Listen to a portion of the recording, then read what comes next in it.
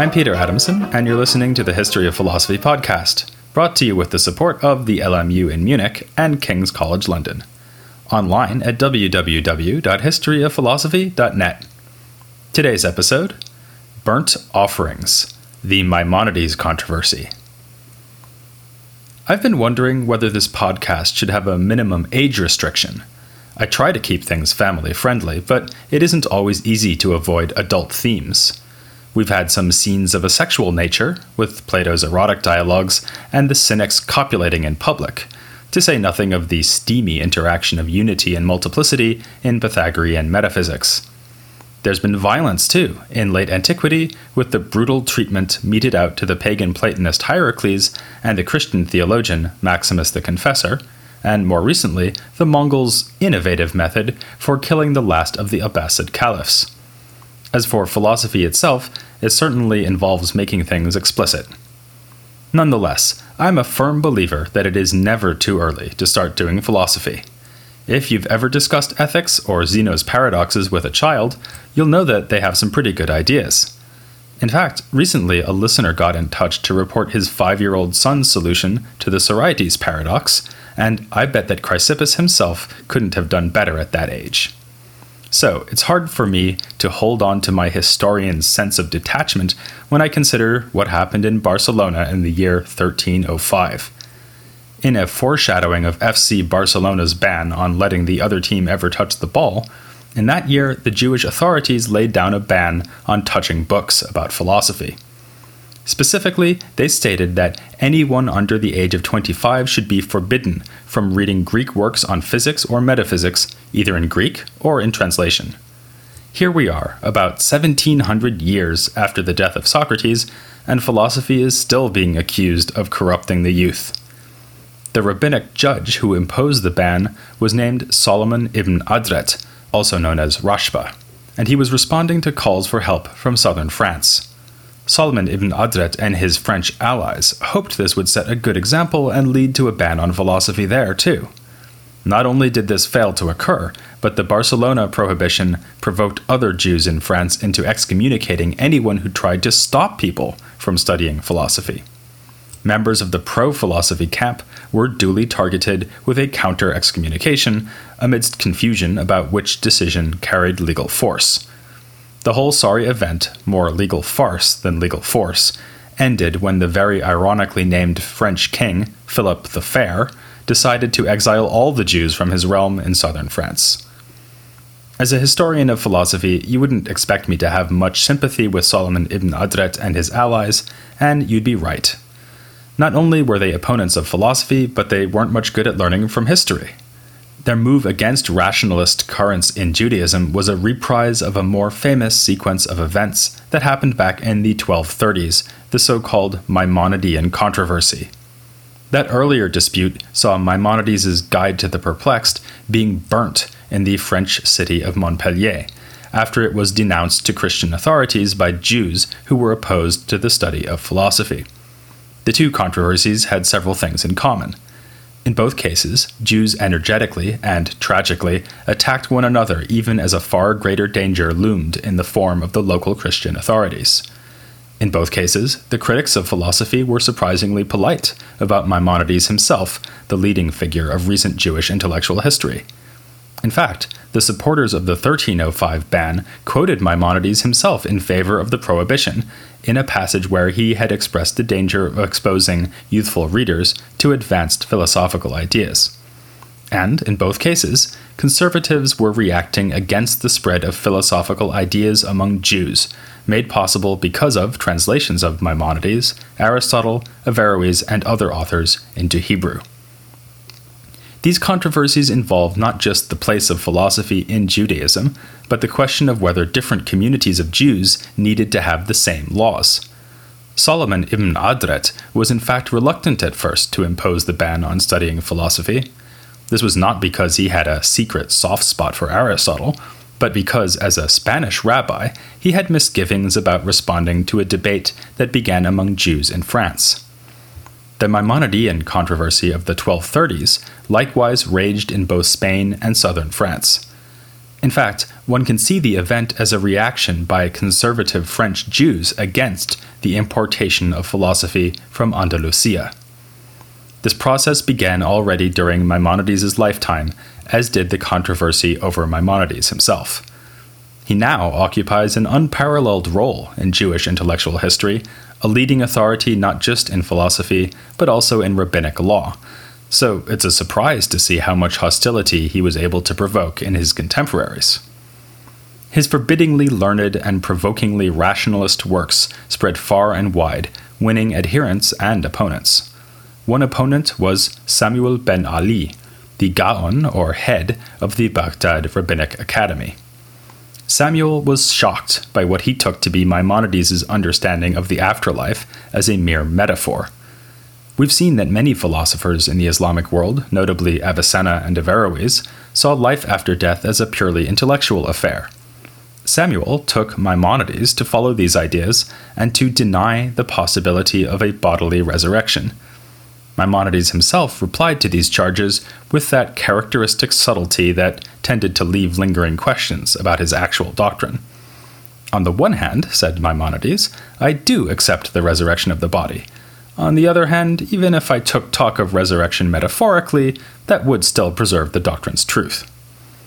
In this debate, Maimonides made the point that our view on bodily resurrection should go hand in hand with our view on God's creation of the universe. If God created the universe from nothing, with a beginning in time, he may just as well recreate our bodies in the hereafter. On the other hand, if, as the philosophers think, the universe has existed eternally, then there is no reason to think God would suddenly start creating things from nothing just to give us a body again after we die. Well, exactly, his opponents might have responded, and we couldn't help noticing that the eternity of the universe is another topic on which you seem to be rather slippery. I mentioned when looking at Maimonides' discussion of eternity that some 20th century interpreters have suspected him of secretly accepting that the universe has already existed. This interpretation goes back to the time of Maimonides. In fact, one of his greatest supporters, Samuel ibn Tibbon, was probably an eternalist. On this and other topics, Samuel and other Maimonideans thought that a true understanding of the Guide of the Perplexed would reveal adherence to radically Aristotelian doctrines. Samuel ibn Tibbon was not just a careful reader and proponent of Maimonides' Guide, he was also its translator. He was a member of a staggeringly productive family, which generated many translations from Arabic over the course of the 13th century.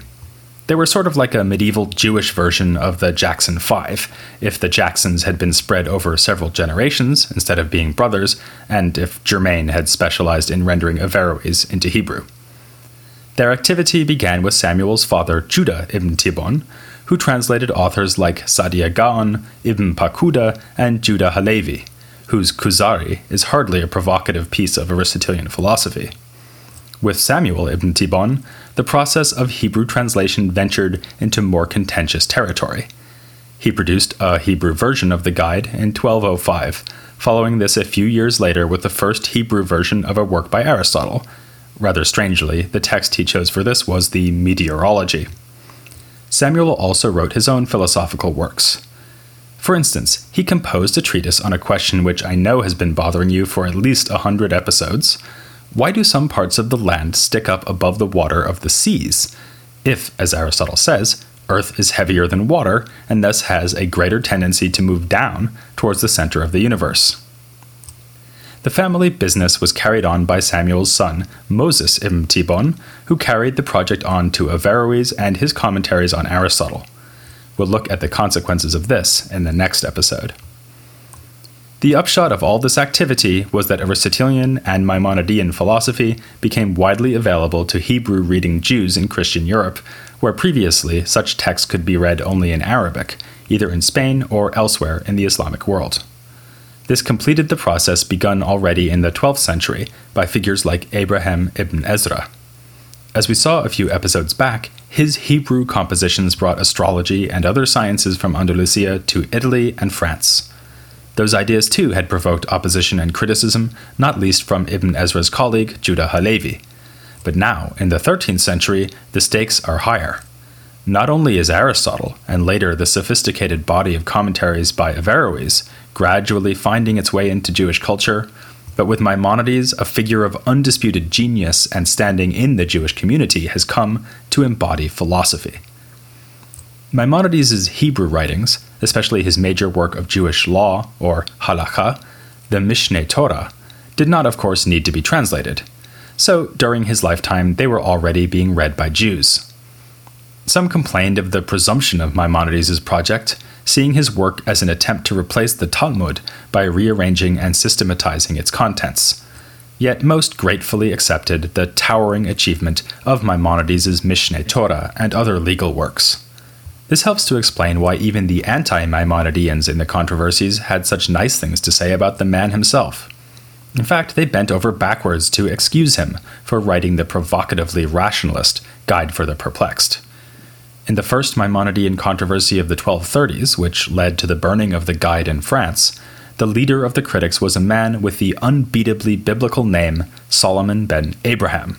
He's not to be confused with Solomon ibn Adret, protagonist of the later 1305 ban on teaching philosophy to the young. Solomon ben Abraham did not attack Maimonides for writing the Guide. He attacked those who had translated it and disseminated it widely among a French readership. It's not clear who was responsible for the burning of the Guide, probably in 1232 or 1233. Pro-Maimonideans blamed Solomon and his allies, but this charge has been questioned in modern scholarship. Whoever the culprit was, it was a member of the Jewish community in southern France who appealed to the Christian authorities for help in stopping the spread of Maimonideanism from Spain. The clerical authorities who actually had the Guide burned were in fact involved in the violent suppression of a group called the Cathars, who were considered heretical Christians. So it may be that the conservative Jewish appeal to the local Christian bishop, which resulted in the burning of Maimonides' books, was a reaction to a general atmosphere of religious suppression. In fact, an author, writing on behalf of the Maimonideans, accused his opponents of having said to the Christians, "Since you are destroying heretics among you, destroy ours as well." The proponents of philosophy were infuriated. For a Jew to inform on other Jews to Christians was unprecedented, to say nothing of the outrage of subjecting the writings of the great Maimonides to such abuse. The philosophical camp's answer came from Spain, more specifically Saragossa, where a ban was pronounced against Solomon ben Abraham and his allies. What was needed, clearly, was a calm head. It turned out to belong to a man named Moses ben Nachman, usually known as Nachmanides, or Ramban. He was a relatively conservative legal scholar and a significant contributor to the burgeoning literature of Kabbalah, or tradition, an approach to Jewish scripture which we'll be looking at in more detail soon. In his writings, Nachmanides does not outright reject the possibility of using reason to understand the universe around us, but he insisted upon the possibility that God intervenes within nature to work his will. In fact, many events that we take to be mere chance occurrences or coincidences are, as Nachmanides puts it, hidden miracles, God working through the mechanisms of nature he has put in place. On the whole, his understanding of philosophy, or at least the application of philosophy to nature, is much like that of Al-Ghazali, at least according to the more rationalist reading of his Incoherence of the Philosophers. Like that version of Al-Ghazali, Nachmanides would accept explanations in terms of natural causes, but insist on the fact that God can always trump nature, and indeed is regularly doing so. Given this intellectual profile and his eminence in the community, Nachmanides seemed a natural ally for the critics of Maimonides. They wrote to him requesting him to join them in declaring war on the Great Eagle, but he replied by encouraging them to release the doves of peace. Nachmanides pointed to the admirable features of Maimonides' writings, not only his mastery of rabbinic law, but also his ability to show the appeal of Judaism for philosophically minded readers.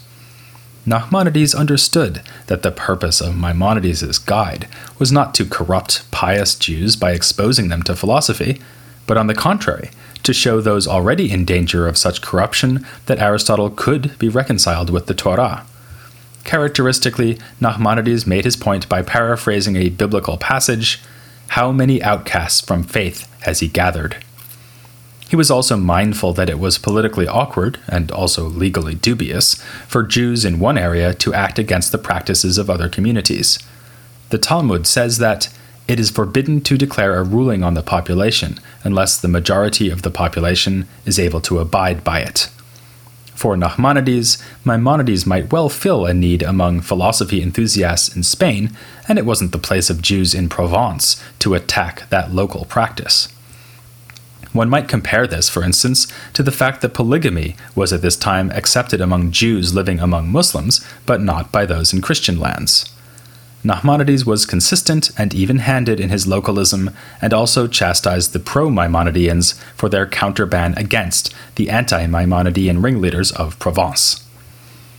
Of course, there's something slightly condescending about Nachmanides' attitude towards the philosophers. That's just how they do things down south. But he was fighting fire with fire, albeit in a more figurative sense than the book-burners of Montpellier. The Maimonideans were, after all, more than a little condescending themselves, since they taught that no one can understand the Torah properly without a mastery of philosophy. During his lifetime, Maimonides had already provoked hostility by saying it is heresy to think that God has a body. This accusation is itself heretical, complained one rabbi of Provence. Of course it's true that God has no body, but that doesn't invalidate the faith of simple folk who cannot understand this fact.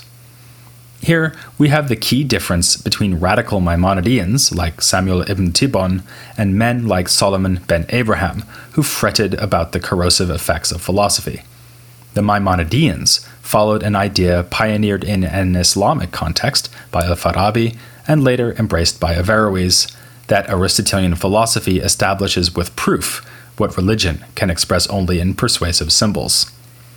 On this view, it is not philosophy, but religion and the religious law that are local, since a prophetic revelation is tailored for a certain group of believers.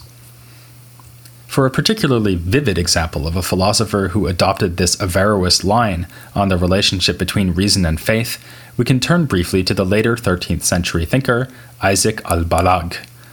He was part of the process I've already mentioned, in which philosophical works were translated from Arabic into Hebrew. He executed a Hebrew translation of Al-Ghazali's overview of Avicenna's thought, The Intentions of the Philosophers, and then indicated where he departed from its teachings in a work of his own, entitled Tikkun ha-Deot, meaning the correction of doctrines. Under the influence of Averroes, al-Balag was convinced that Aristotelian philosophy and science represented the greatest achievement of human reason. Its distinctive doctrines, such as the eternity of the universe, had been demonstrated by adamantine proofs. Maimonides was thus wrong to doubt the success of Aristotle's arguments and to assert that the question was one that could be settled only by revelation. Al-Balag's approach to scripture also followed the lead of Averroes. The Torah is written not for elite philosophers, but for the common folk. This means that its true meaning is hidden beneath the literal sense of the text. And it is, of course, the philosopher who is in the best position to determine that true meaning by showing that the Torah and philosophical demonstration teach the same lessons. On the other hand, al-Balag, unlike Averroes in his decisive treatise, allows for the possibility that the Torah may contain truths inaccessible to philosophy. The prophets of old may have been given knowledge by direct revelation, which we simply cannot understand by using our reason. In that case, all we can do is accept those teachings by faith, without hoping to ratify them using our natural powers of reasoning. These ideas of Isaac al-Balag show that, in the battle over the value of philosophy for Jews, the Torah itself was at stake.